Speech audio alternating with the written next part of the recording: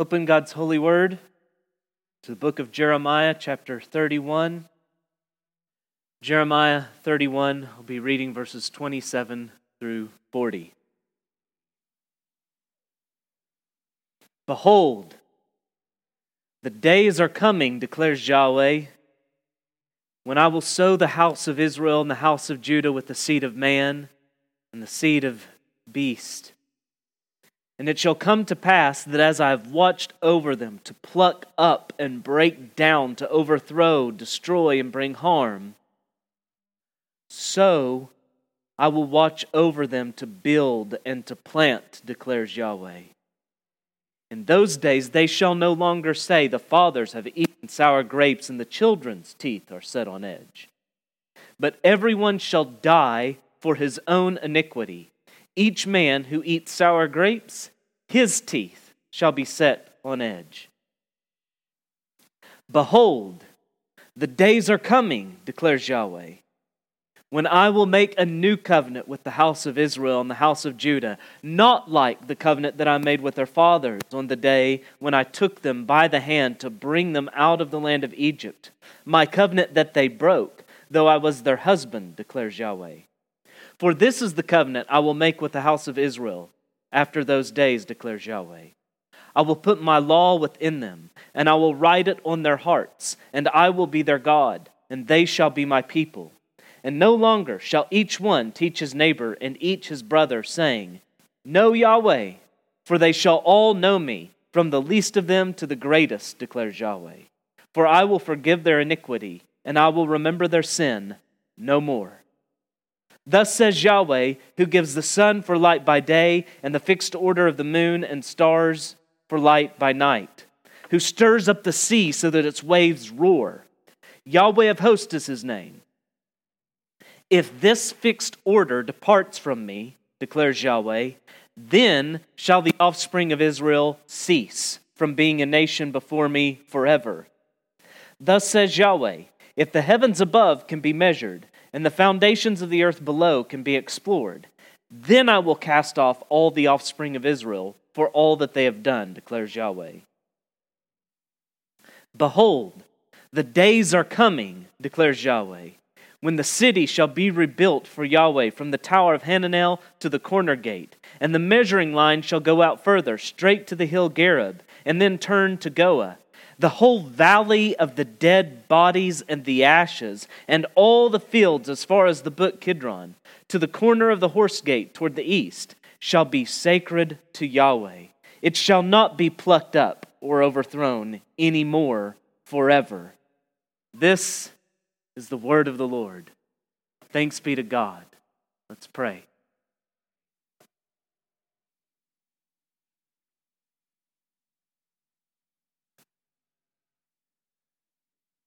Holy Father,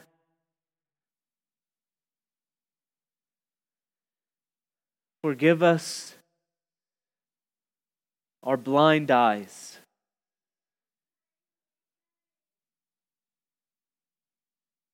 We are willing slaves to sin. We are willingly blind from our mother's womb. And even after your saving grace, too often we preoccupy ourselves with the allurements or the curse of this world and fail to properly see things in light of Christ. So grant us eyes now to behold, Father, for the glory of your Son, the glory that we've seen by faith, the glory that awaits us by sight.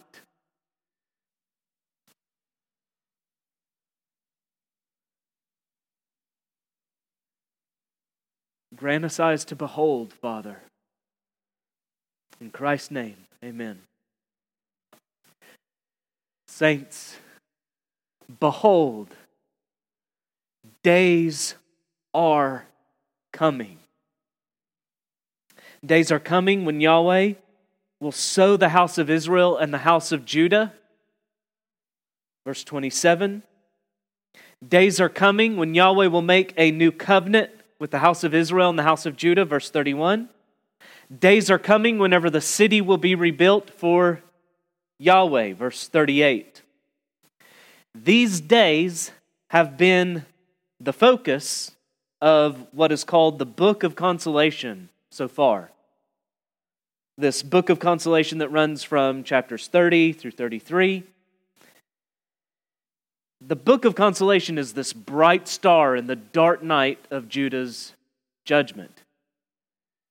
Jeremiah has long warned of exile, and now on the eve of that exile, he wants them to know that they don't go into it without hope.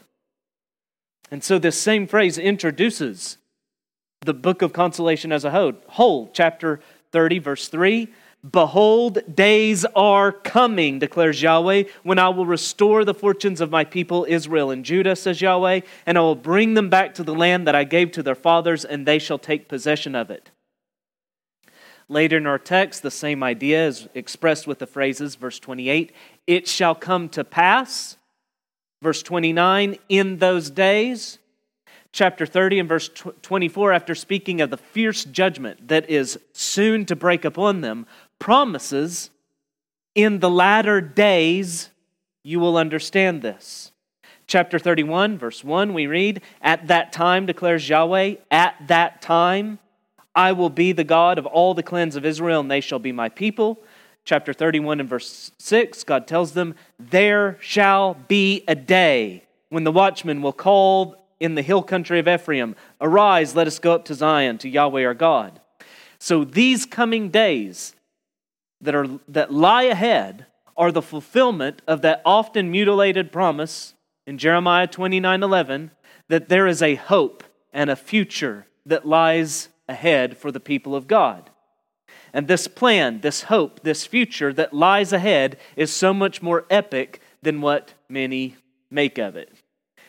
These days, all these promises of restoration, the fullness of the consolation held out to the people of God is to reach its consummation in the Christ. Chapter 30, verses 8 and 9, "It shall come to pass in that day, declares Yahweh of hosts, that I will break his yoke off from your neck, and I will burst your bonds, and foreigners shall no more make a servant of him, but they shall serve Yahweh their God, and David their king, whom I will raise up for them." Now, so the Book of Consolation is theologian speak. It's an invented term for the hope, the promise that's laid out here. It is as near a perfect term as can be imagined. Perhaps behind sola fide, justification by faith alone, that alone was theologian speak. Luther added that in there. Perhaps after adding the word alone, the best time a theologian ever grabbed a word to capture anything might be the Book of Consolation, because that is precisely the way these promises are termed, in a way, concerning Simeon. Luke chapter 2, 25 through 32. "There was a man in Jerusalem whose name was Simeon. This man was righteous and devout, waiting for the consolation of Israel. And the Holy Spirit was upon him, and it had been revealed to him by the Holy Spirit that he would not see death before he had seen the Lord's Christ." You see the connection. He's waiting for the consolation of Israel. That's exactly what's promised here. And he realizes it's to come in the Christ, the anointed King, David's son. And the Spirit came, and he came in the Spirit into the temple. And when the parents had brought in the child Jesus to do for him according to the custom of the law, he took him up in his arms and blessed God and said, "Lord, now you are letting your servant depart in peace." What peace? It's the peace of the consolation that's been held out. "According to your word, because for my eyes have seen your salvation." that you have prepared in the presence of all peoples, a light for revelation to the Gentiles and for glory to your people. Saints, these days are coming, and not only so, they're coming because they've already come. They're here now, they're not fully here yet. The eschatological, that's the fancy theologian speak for end times. The eschatological promises laid out here were inaugurated with the first advent of Christ, and they will be consummated at His second advent. This age is fading away, and the age to come is already breaking into the present.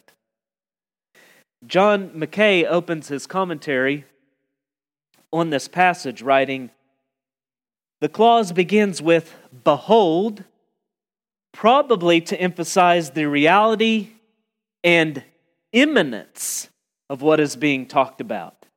The significance of the time reference in this phrase is much debated, but it seems to point to a future scene, the precise time of which is not revealed, but which is certain because the coming events are already rising out of present circumstances.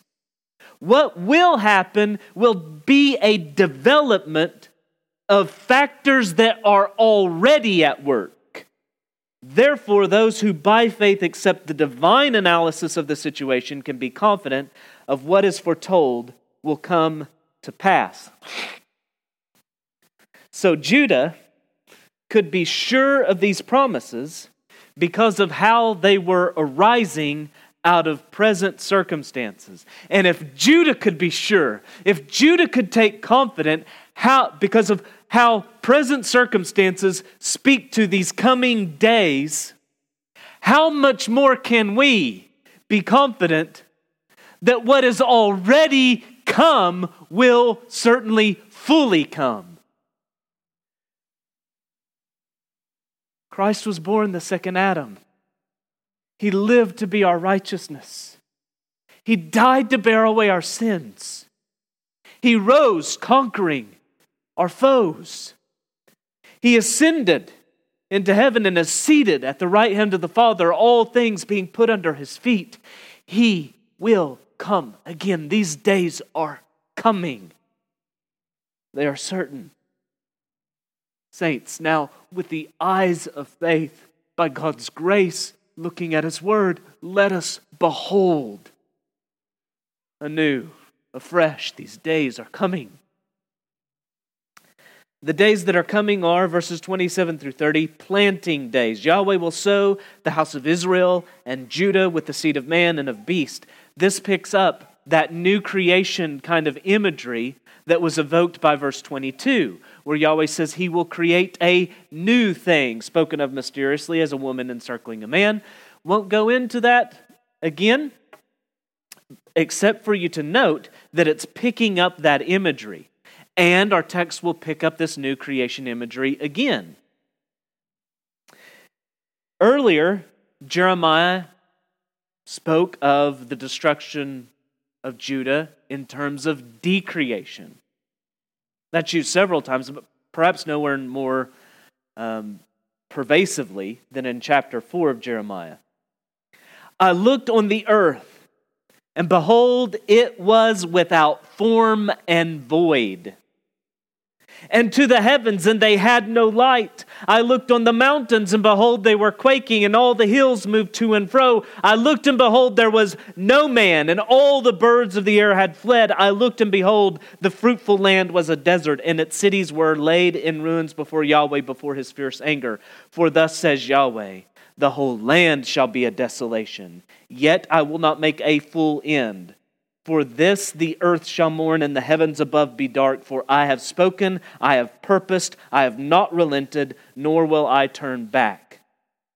So just as Judah's destruction spoke of one of cosmic proportion, so too does her restoration as it's held out here. As with the flood, with the exile, so too new creation will follow decreation. God has plowed over, and He will plant. In the same way that He watched over them to pluck, He promises He will watch over them to plant. And this is rooted in Isaiah's calling. See, I've set you this day over nations, over kingdoms, Jeremiah 1:10-11, to pluck up and to break down, to destroy and to overthrow, to build and to plant. And the word of Yahweh came to me saying, Jeremiah, what do you see? And I said, I see an almond branch. Then Yahweh said to me, you've seen well, for I am watching over my word to perform it. Whenever Jeremiah received this call, the emphasis was on the destructive part. There were two groups of words to capture that element, and then only one group of words, build and plant, to capture the constructive one. Jeremiah would never see that second element with his own eyes. He would never see the building and planting. He would only see the tearing down, the destruction. He would die before he even saw the shadow of these coming days that would happen during the time of Ezra and Nehemiah. But Jeremiah didn't need to be around, because it was Jeremiah's word which he ministered that Yahweh was watching over to perform. The seed of God's ground may lay long, the seed of God's word may lay long in the ground before it germinates, but Yahweh is watching over it. It may be long in germination, but it is certain in fruition. Saints, He is watching over His word concerning these coming days. The agricultural metaphor is maintained in verses 29-30, but it's now used of something that will not be in those days. So the something will be that will be is that there's something that will not be. And what will not be is this subjection. The fathers have eaten sour grapes, and the children's teeth are set on edge. What was happening is that the generation going into exile was saying that God is unjust. Our fathers sinned, and we're the ones who are punished for their sins.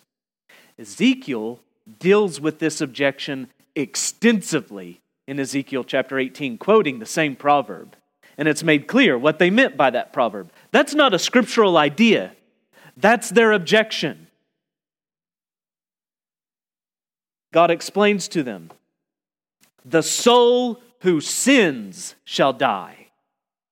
The Son shall not suffer for the iniquity of the Father, nor the Father suffer for the iniquity of the Son. The righteousness of the righteous shall be upon himself, and the wickedness of the wicked shall be upon himself.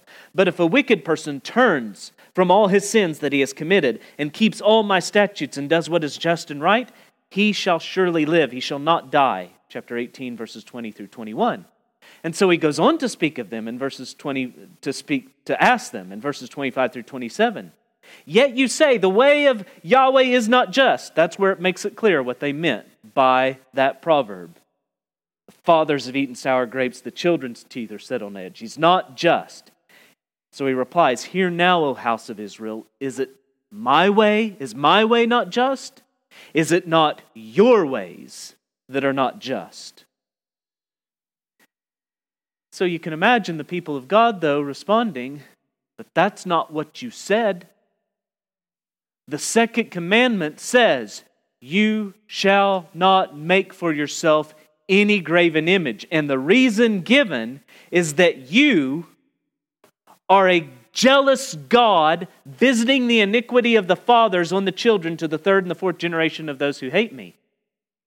And God would reply, yes, and that comes Deuteronomy 5:8-9. That comes in a book, and in that same book, I had Moses communicate, fathers shall not be put to death because of their children, nor children be put to death because of their fathers. Each one shall be put to death for his own sin, Deuteronomy 24:16. Now, we don't have time to tease out everything that's in that knot. But suffice it to say this, the Bible, again and again, with no shame, without blushing, puts side by side covenant or federal representation and individual responsibility. And neither one of them cancel the other out. In all of this, God remains just. And so we read in Romans 2, He will render to each one according to his works. To those who by patience and well-doing seek for glory and honor and immortality, He will give eternal life. But for those who are self-seeking and do not obey the truth, but obey unrighteousness, there will be wrath and fury. There will be tribulation and distress for every human being who does evil, the Jew first and also the Greek, but glory and honor and peace for every one who does good, the Jew first and also the Greek. For God shows no partiality. And you find that brazen statement of personal responsibility in the exact same book, flowing from a prolonged argument into this theology. Romans 5. Therefore, as one trespass led to condemnation for all men, so one act of righteousness leads to justification and life for all men. For as by the one man's disobedience the many were made sinners, so by the one man's obedience the many will be made righteous. And one reason why not to get into the argument or the technical aspects here, because what is promised at this point, what is dealt with, what is being stated here, is not an argument to counter this objection. Jeremiah's intent here, God's intent here, is not to counter that objection, dealing with our minds. It is to promise obliterating that objection from our hearts. On that day, no one will say, God, you are unjust because of how He has dealt with man. Every blasphemous objection obliterated either by judgment or salvation, but in particular, the focus here is the salvation of God's people so that they will no longer say such a thing. On that day, they will not only say that God is just, they will shout, He is merciful. How does that come about? Such that objection's obliterated from the heart of sinful man? Well, the days that are coming, we're told, are covenanting days.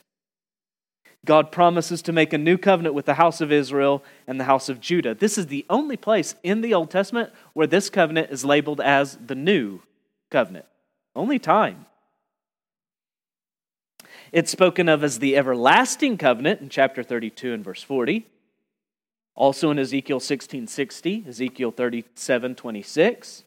Ezekiel 37:26 also speaks of it with Ezekiel 34:25 as the covenant of peace. In Isaiah 59:21, God refers to it simply as my covenant. And whenever you survey all these passages that speak in this way, and then you expand out from what's promised in under the heading of the new covenant, see how it's promised all over the place, you realize that all these promises concerning these coming days, concerning this future, concerning this hope, concerning restoration, all of them fall under this thing called the new covenant. It's the name which is most used in the New Testament. It's the name by which it's referred to most, the new covenant. That shouldn't be shocking to us because testament is from the Latin word to translate covenant, so it's no surprise that the new covenant speaks of the new covenant as the new covenant. Luke 22:20, 1 Corinthians 11:25, the cup that we drink of, church, is the cup of the new covenant in Christ's blood. Remember, Paul told the Corinthians, 2 Corinthians 3:4, that he, as an apostle of the church of Jesus Christ, and specifically the apostle to the Gentiles, is a minister of the new covenant. Not of the letter, but of the Spirit. Finally, Hebrews is heavy, saturated with new covenant language. Hebrews 8 through 12 contains the longest quotation of any Old Testament passage, and what it is quoting is verses 31 through 34 of our text. Hebrews 7 through 10 are tightly bound argument, all centered around the new covenant. For instance, Hebrews 9:15 tells us, therefore he, Jesus, is the mediator of a new covenant, so that those who are called may receive the promised eternal inheritance, since a death has occurred that redeems them from the transgressions committed under the first covenant. Now, there are many good and orthodox theologians that want to argue that new here could best be translated as renew. They want to stress the continuity of this covenant with the old covenant. And indeed, there is continuity between the old and new covenants, but they want to lay the stress heavy on the continuity. And I think the problem with that is that this passage, the point of it is actually to stress the discontinuity. It is not like the old covenant. So I think the idea of translating this as renew is a total failure to do justice to the sense of the context. The point is something new, something not like the old. Now, then, how is the new covenant not like the old covenant? And the answer to that question results not only in major differences between, say, covenant theologians and dispensationalists, it also results in significant differences. Not major, but significant nonetheless, such as those between Paedo-Baptist and Credo-Baptist, between Presbyterians and Baptists. Not following me still, between those who think you can sprinkle a baby and those who think that's absurd. The differences don't simply lie on how we come to the New Testament and we say, well, this is what Baptist... No, the differences lie in the understanding of covenant, of how the Old and the New Covenant relate to one another. So how do they relate? How does the Sinai or the Mosaic Covenant relate to the New Covenant? The major problem with the Old Covenant, you see, is in verse 32. It was broken. What's wrong with the Old Covenant? First, it was broken. You've got, as what's outlined here, how it's not like. First, you have this negative concerning the old, and then some positives concerning the new. First reason, negative, the old one was broken. The old covenant was, in one sense, insufficient. Not because it had problems, but because we had problems, and as a covenant, it was not ever intended to address those problems.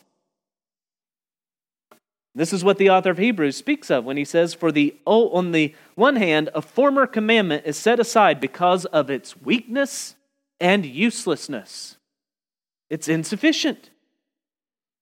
For the law made nothing perfect, but on the other hand, a better hope is introduced, through which we draw near to God. Hebrews 7:18 through 19. So let it be clear in this that the old covenant is not sufficient, not because it is contrary to the new covenant, but because it contains only a shadow of the new covenant. The reason the old covenant is insufficient is because it's not the new covenant. And yet, it ministers the new covenant. You cannot miss this. It's distinct from, it's not identical to, and yet it ministers that very thing that it is not. It is a shadow, and the new is the substance. So Hebrews 10:1. The law has but a shadow of the good things to come instead of the true form of these realities. It can never, by the same sacrifices that are continually offered every year, make perfect those who draw near. In contrast to this, it goes on to tell us, when Christ had offered for all time a single sacrifice for sins, he sat down, done, complete, the right hand of God. So all that do-nothing blood of the old covenant was not contrary to the new covenant blood of Christ. It was to testify. All that do-nothing blood was to speak to the do-everything blood of Jesus. But that do-nothing blood was not the blood of Jesus. It's distinct. It's a shadow. It is not the new covenant, but it speaks to it and ministers it. So the old covenant was inadequate, yet it pointed to that which was sufficient. It builds on the promises made to Abraham. It is not a retrogression. Sometimes that can be preached and declared by Baptists who are overzealous to distinguish the old covenant from the new covenant. It is not a retrogression. There is a progression. It takes the people of God further along. It more fully reveals God's holiness. And it more fully reveals, does it not? You get so much a clearer picture of sin and the need for redemption by the provision of a blood sacrifice. It does this, but it is not the fulfillment of all that was promised for the redemption of God's people. It's distinct from that fulfillment. In contrast to this broken shadow, God will, in the new covenant, put His law within them, writing it on their hearts, verse 33. As you see, this was partly realized in the old covenant. It was partly realized and yet more fully promised in the old covenant itself.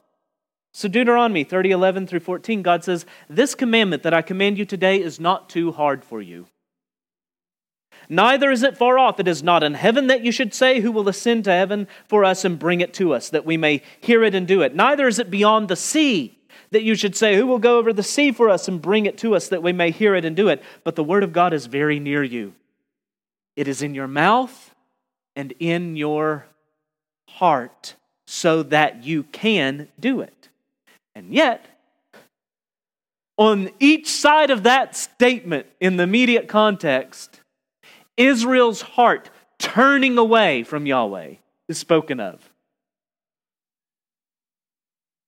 And it's promised that God will work so that their heart doesn't turn away. So prior to those verses, Deuteronomy 31 through 11, when all these things come upon you, what things? Deuteronomy is written as a covenant document itself. Whenever all the blessings and curses that I speak of in this covenant, when they come upon you, when all these things come upon you, the blessing and the curse, both of them, when all of them happen, not if you happen to be cursed.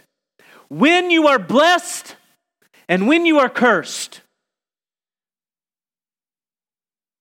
when all these things come upon you, the blessing and the curse which I have set before you, and you call them to mind among all the nations where Yahweh your God has driven you, and you return to Yahweh your God, you and your children, and obey His voice in all that I command you today, with all your heart and with all your soul, then Yahweh your God will restore your fortunes and have mercy on you, and He will gather you again from all the peoples where Yahweh your God has scattered you. If your outcast are in the uttermost parts of heaven, from there Yahweh your God will gather you, and from there He will take you. And Yahweh your God will bring you into the land that your fathers possessed, that you may possess it. And He will make you more prosperous and numerous than your fathers. And Yahweh your God will circumcise your heart, and the heart of your offspring, so that you will love Yahweh your God with all your heart and with all your soul, that you may live. And Yahweh your God will put all these curses on your foes and enemies who persecuted you. And you shall again obey the voice of Yahweh and keep all His commandments that I command you today. Yahweh your God will make you abundantly prosperous in all the work of your hand, and the fruit of your womb, and the fruit of your cattle, the fruit of your ground. For Yahweh again will take delight in prospering you as He took delight in your fathers. Do you hear recreation? Do you hear I'm watching over my word both to pluck and to plant? He'll take delight in prospering you as He took delight in your fathers. When you obey the voice of Yahweh your God to keep His commandments and the statutes that are written in this book of the law, when you turn to Yahweh your God with all your heart and with all your soul. But as of right now, in regards to this old covenant, it is sin that's written on their heart. Jeremiah 17:1, the sin of Judah is written with a pen of iron. With a point of diamond it is engraved on the tablet of their heart. The law is written only in stone for them, and on the stone of their hearts, sin is written. And it's for this reason, because of how they have broken covenant, that God says to them, as he said to Israel through Hosea, not my people. He sends them away, Jeremiah 3:8, with a certificate of divorce. But in the new covenant, they will be his God, and he will be their people.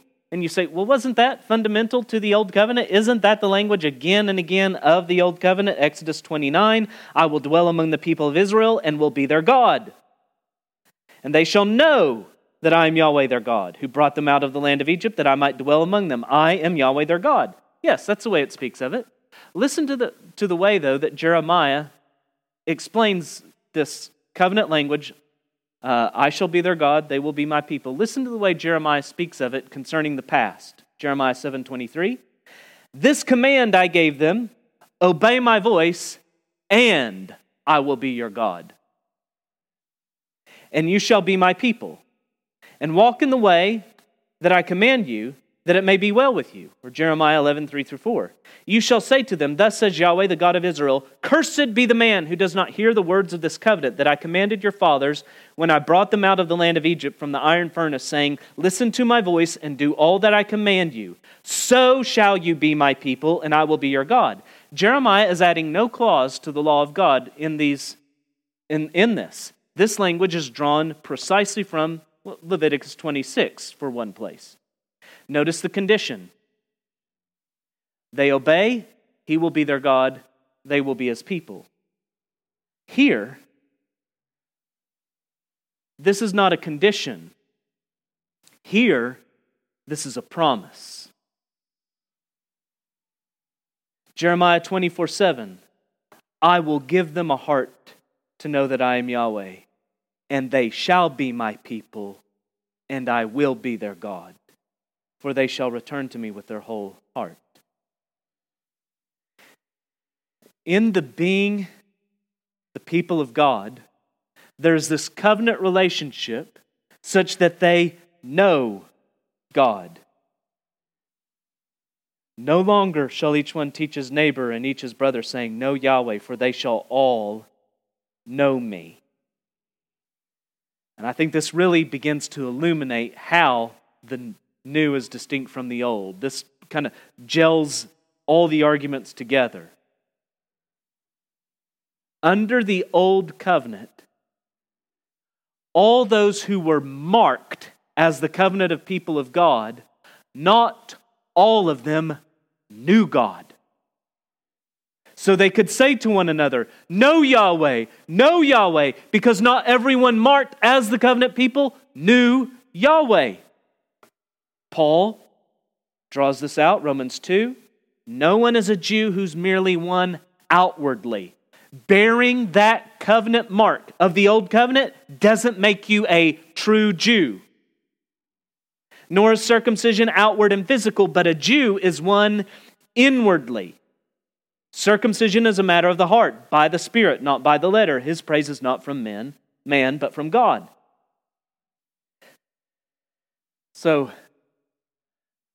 pulling from this, here's the fundamental thing that I think is helpful in understanding how the new covenant was so different. It is made with a specific geopolitical entity, a distinct ethnic nationality. And with them, the law was written on stone. And within that group, some also participated in everything that was shadowed therein. And by that, not all, but some participated in the new covenant within the old covenant, as it was foreshadowed. But in the new covenant, all. Can some still bear the mark of the new covenant and prove not to be Christ? Well, the best way to speak of what was happened is those souls only got wet. They were never baptized. Because baptism is an outward sign of an inward reality. And if you don't have the inward reality, you might fool people by the outward sign, but it was never recognized as legitimate by God. The true church, the invisible church, as we call it, or the church triumphant as she will exist forever in heaven, every one of them know Yahweh. The New Covenant community, the church, is to be comprised of those whose hearts have been circumcised by God, by those He's written His law upon them such that they know Him. And the visible church will always have wheats mixed in with the tares, but we know that they are not truly true Israel, because all Israel, all God's people, the church, will be saved. And the grounds upon which this covenant is made make that even more emphatic and clear. Verse 34, God does this because He will forgive their iniquity and remember their sin no more. With verse 35, there's a return to the creation imagery to emphasize the solidity, the immutability, the certainty of this promise of the new covenant, which again distinguishes it from the old. The new creation promises are as solid as the old creation realities under your feet and above your head. Verse 35. The fixed order of the sun giving light by day and the moon and stars giving light by night, that fixed order is drawing upon the language from Genesis 1, which speaks of the light to rule the day and these stars and other bodies to rule the night. They have a dominion, they have a sphere, there's a fixed order. And because the fixed order is what's used in the conclusion of this argument in verse 36 to make the point, if this fixed order can pass away, I think the point of speaking of the mighty seas that are roaring is that they have a fixed order. These huge balls of gas with massive energy have a fixed order. And the seas, with all their fury and rage, have a fixed order. It makes you think of this language, does it not? Job being questioned by God, specifically. Him asking, who shut in the sea with doors when it burst out from the womb? When I made clouds its garment and thick darkness its swaddling band, and prescribed limits for it and set bars and doors and said, thus far shall you come and no further. Here shall your proud waves be stayed. The God who said, see, you will stop here, drawing a line in literally the sand. You stop the ferocity of the waves with sand, is the same God who stops these massive balls of nuclear fusion with space. And He says, if you can get rid of the order I've set there, then the people of God will cease being a nation before me forever. Someone will say, won't those things be dissolved though? Yeah, and when they are, there's a new one right there. So you can be sure. How sure can you be of the new one? You can be so sure of it, that promise is as good as the dirt that's under your feet. And when that dirt isn't there anymore, you don't have to be doubtful at that point because there will be new dirt there. And further, he says, if the heavens can be measured or the foundations of the earth be explored, then God will cast off Israel, verse 37. Again, the point of this is to say, well, the way this covenant is spoken of so often, it is an everlasting. It is an eternal covenant. And because that's the very nature of it, before it is formally established by the blood of Christ, it is promised, and that God is good on His promise. That forever covenant that is promised is enduring.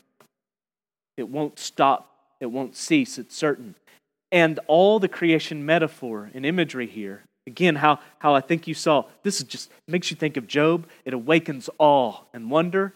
It's meant, I think, for you to go on the same trajectory and realize that the sovereign, omnipotent, faithful God who makes the sun rise and set every day stands behind these promises. They are certain. They're more certain than the heavens and the earth and the sea. Finally, these days that are coming are building days, verse 38. The city, we're told, will be rebuilt from the Tower of Hananel to the corner gate. Verse 40 also mentions the horse gate. You go to Nehemiah chapter 3 and you see the same circuit that's being described with these gates here is the same pattern that's followed in Nehemiah when he talks about the rebuilding of the walls and the gates. Same circuitous route. Now, does that then feel a bit anticlimactic for you in that light? Does anyone else have the experience, whenever they're reading through Ezra or Nehemiah, of this odd amalgam of joy and sorrow, of a kind of nostalgia that when you revisit it wasn't there? Like visiting your childhood home, and it's a lot smaller than whenever your memories of it as a child. And if that's the case, then consider 5 elements of this promise concerning the city being rebuilt. First, this language takes us again back to Jeremiah chapter 1, verse 10, Jeremiah's calling. Takes us back to verse 28.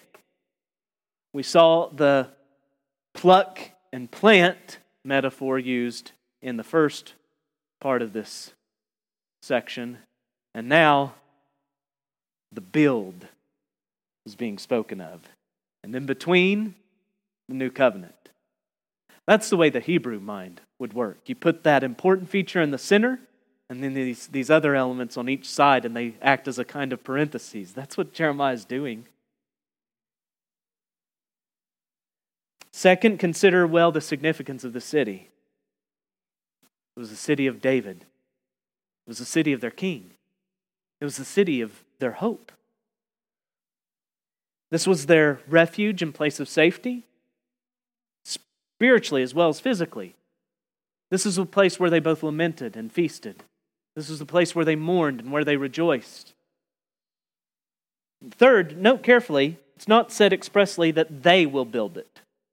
That it's built for Yahweh may lead you along that line of thinking. It's built for Yahweh, so they must be doing it for Yahweh. But that's not a necessary conclusion. You'll see the significance of that in a bit. Fourth, with this rebuilding, the whole valley of dead bodies and the ashes and this other territory, it will be sacred to Yahweh. Verse 40. What is this valley of dead bodies and the ashes?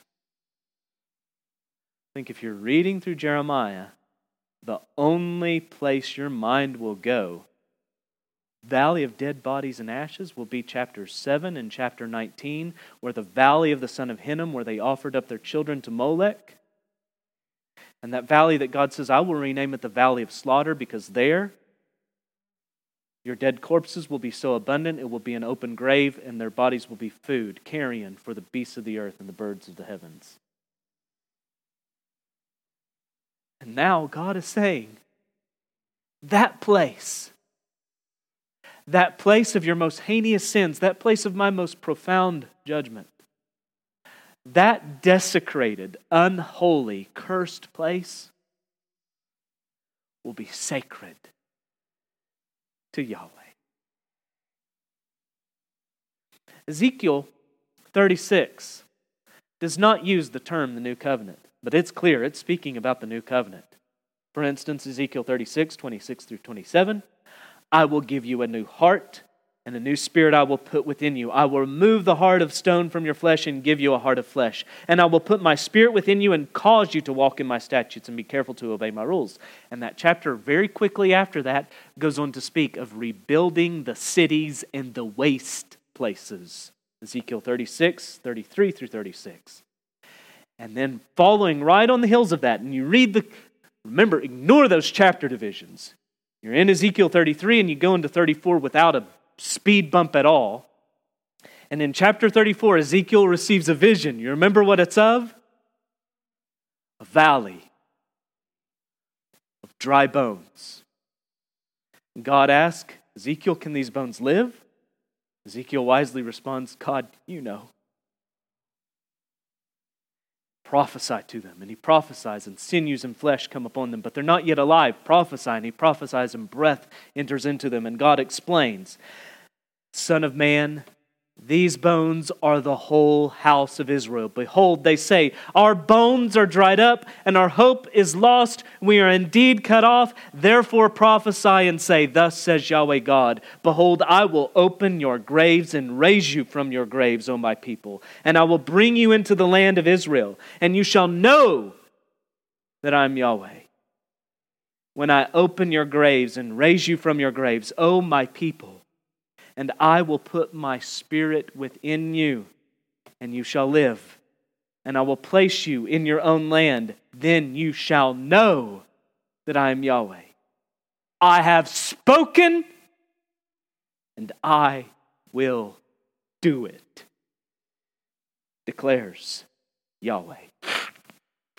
I do not know how, with all the parallels that are happening here, I do not know how, if any of those hearers, remember Ezekiel is prophesying to those exiles, first generation exiles from Babylon. They stood under Jeremiah's preaching.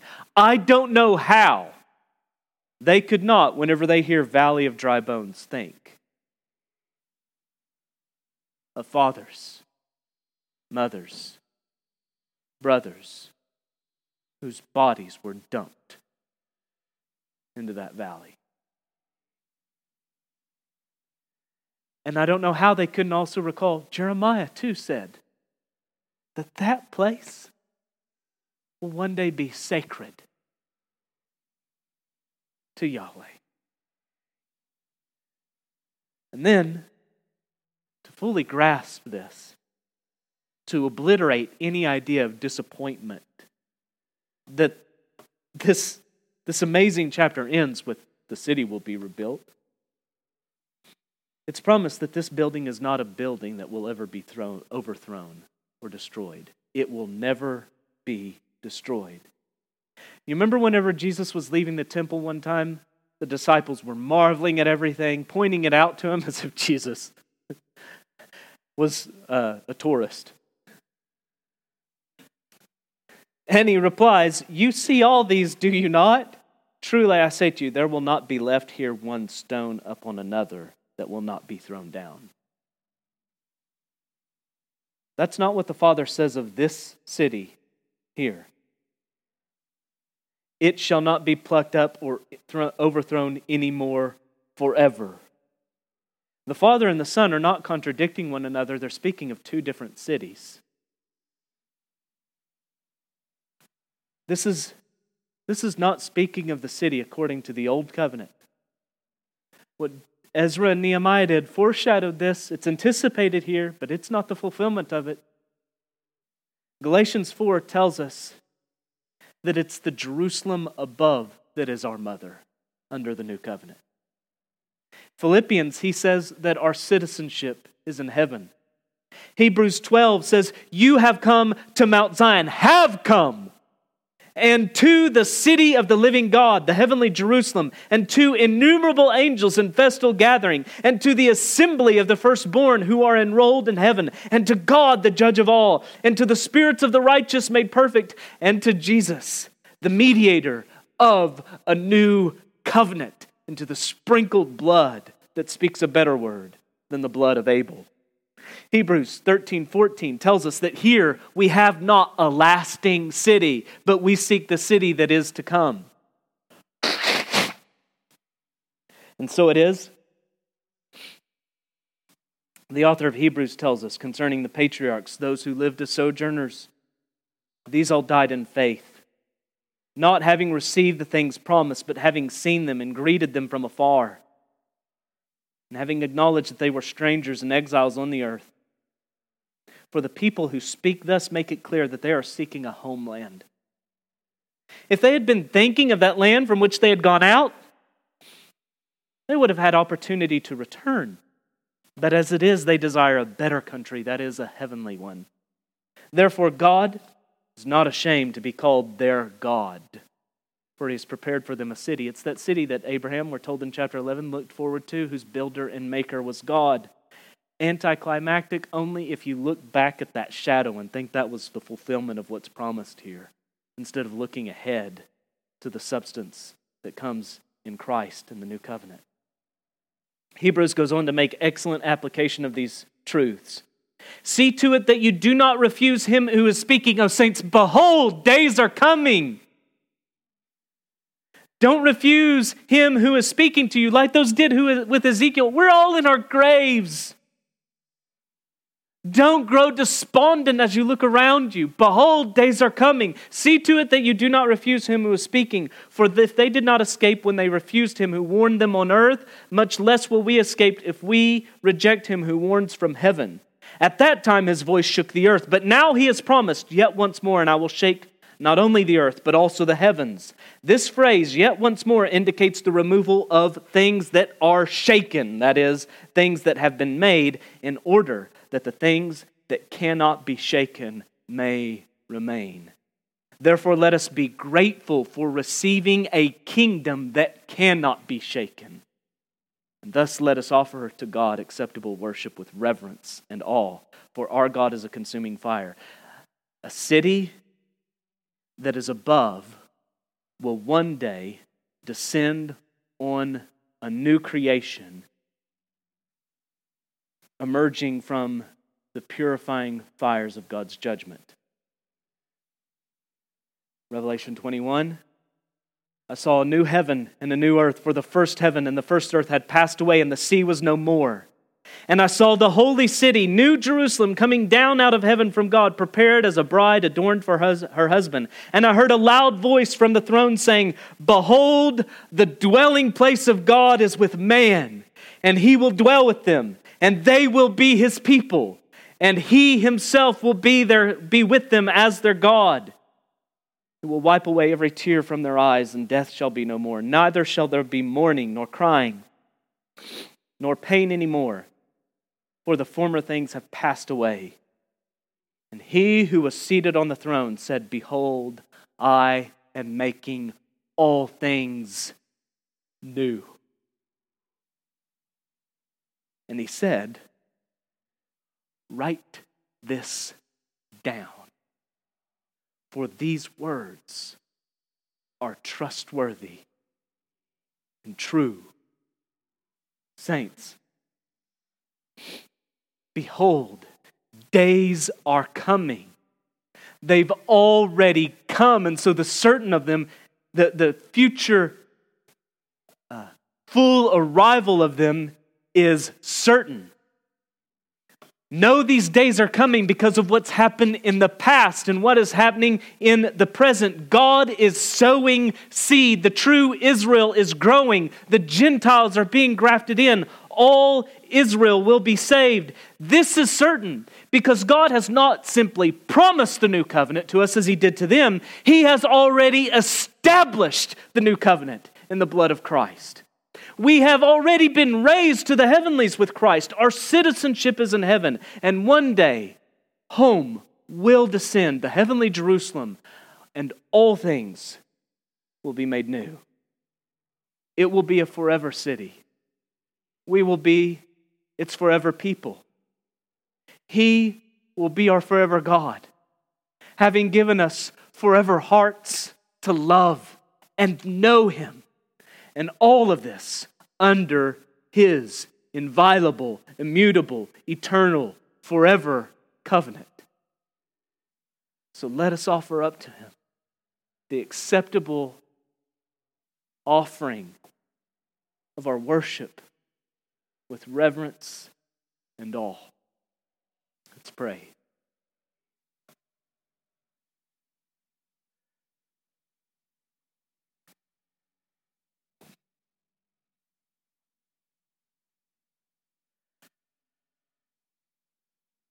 Father, praise, glory, and honor be to you. That you promise the kingdom to those poor in spirit. We have nothing but Christ. And yet in clinging to Him, we have everything. The new covenant in His blood. He in whom your every promise is yes and amen. And so, by these, may we not only find courage, may we not only find comfort and consolation, but may we find gratitude, thanksgiving, and joy that results in reverent worship towards you. You are worthy. In Christ's name, amen.